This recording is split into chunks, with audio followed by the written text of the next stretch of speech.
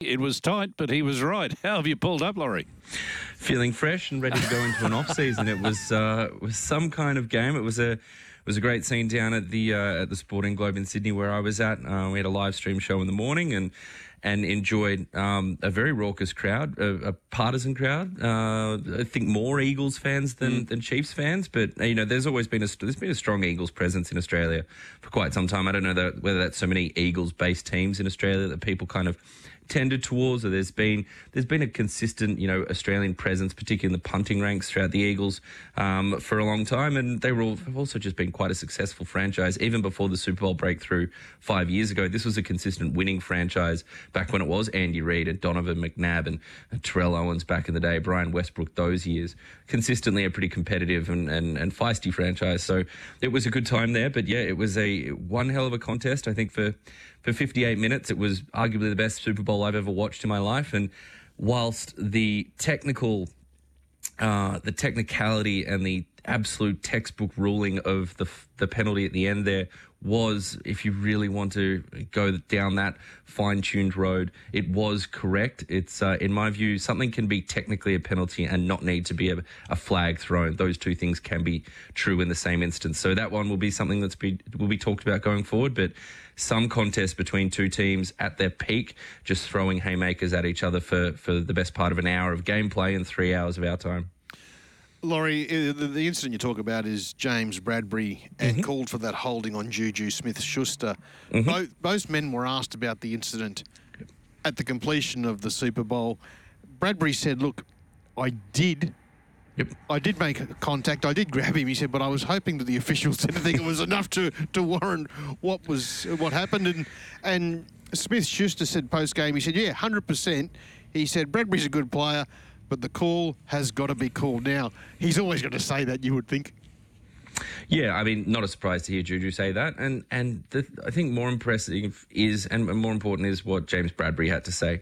That type of hold, so there's a couple of different types of penalties that occur in the NFL. I don't want to get too deep in the weeds with it, but after a pass is thrown, if the ball's already in the air and the defender makes illegal contact with the receiver, that's pass interference. So that's when you hear like pass interference, it's a spot foul, it's where the foul happened, it's 50 yards downfield, and people are going, oh my God, it's 50 yards. This is such a game-turning moment. Defensive holding in that instance happens before the pass is released.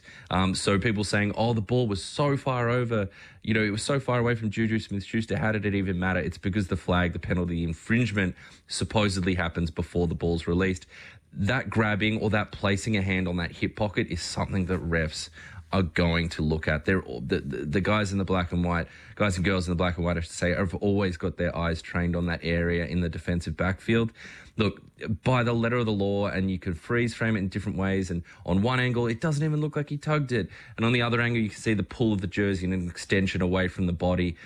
Look, by the letter of the law, it was a penalty, and Bradbury saying that himself, and I think that's a mature way to look at it. I don't think it's good for a locker room going forward to opt for ref blaming and saltiness. I think we've seen that in recent weeks. I think some of the comments from the San Francisco 49ers, as unjust as they felt from injury standpoint, it was how their NFC title game came down. Seen it in recent seasons with the Dallas Cowboys, a team that really pointed really strong and blatant fingers at the referees for how their matches had come down. I don't think that's healthy, and I don't think that allows you to move forward. I give credit to Bradbury and Nick Sirianni, who is a very, very feisty character and has had his moments this year. We go, oh, he's a very good coach, but they have moments on the mic or moments on the sideline. We go, that's a little bit cringe. I give full credit to him for standing up at the podium and saying, hey, this game isn't about one call. Yes, it happened late.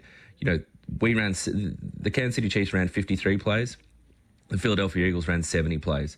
It's not just down to one call. You can look throughout the game. There was a penalty, a false start penalty against a defensive encroachment penalty against the Chiefs' defensive line that gave the Philadelphia Eagles a fresh set of downs on third down, when in actuality, it was an Eagles offensive lineman that moved first. It should have been a 5-yard penalty the other way. There were two very tight catch fumble or catch incompletion decisions. One to Dallas Goedert near the sideline, and Nick Bolton, when he looked like he'd scored his second defensive touchdown of the day on a catch fumble that was ruled an incompletion that both went the Eagles' way. You can go into the magnifying glass on every single play and try and find something. I think what you need to look at, though, is that we just don't want to be talking about referees at the end of this game. This was, people talk about the comeback that the Patriots had against the Falcons as the greatest Super Bowl they've ever seen. And I disagree, because that was kind of two a double dollar sign kickings in one game. You know, the Falcons laid it on in the first half and the Patriots laid it on in the second half. This was back and forth throughout this contest. It was the best Super Bowl contest I'd seen. And it's just a shame that whilst the Chiefs had put themselves in winning position, or put themselves in a position to go up, say, with 90 seconds left by kicking a field goal, had that flag not been thrown, and still be the more winning position team, you just would have liked to see Jalen Hurts and that offense have a chance to respond. They didn't. Yes, it was technically right, but we shouldn't be talking about it. And I think for Aussie fans that just tune in for one game, think about the Bledisloe Cup this year. That phenomenal contest we saw between the All Blacks and the Wallabies that was decided by a ref, making a time-wasting call in the final, the final exchanges of that game. We come away from an absolute classic, not talking about the football product on the field, going, you know what? Really wish I wasn't talking about a whistleblower right now. What we should be talking about, I think, is the game awareness by running back Jerick McKinnon, who had the nous not to score a touchdown there in that final play. If that had been me and they were letting me go, I would have forgotten, lost my head completely, and I would have been over the line, Laurie.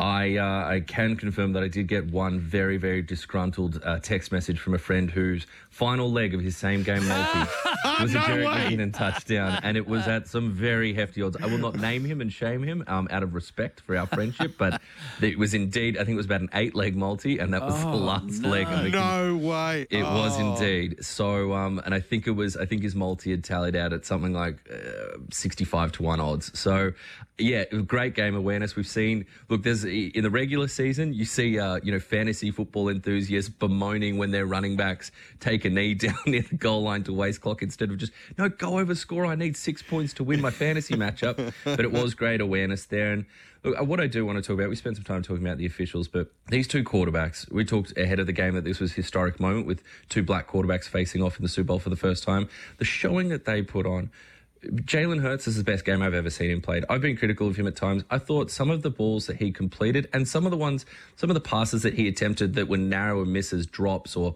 incredible plays by the defense, particularly when under pressure or when that Chiefs defense sent the blitz. You send extra defenders after the quarterback. Some of the accuracy he operated with, some of the innovation and creativity in periods where the numbers have shown and the tape has shown that hasn't been where he's thrived. I thought he was incredibly impressive yesterday. And as the Eagles go into the offseason having the conversation of, is it time to pay Jalen Hurts? I think they should feel very comfortable that the man and the character and the leader that he is, that's never been in question, and it hasn't been in question since he was in high school and college.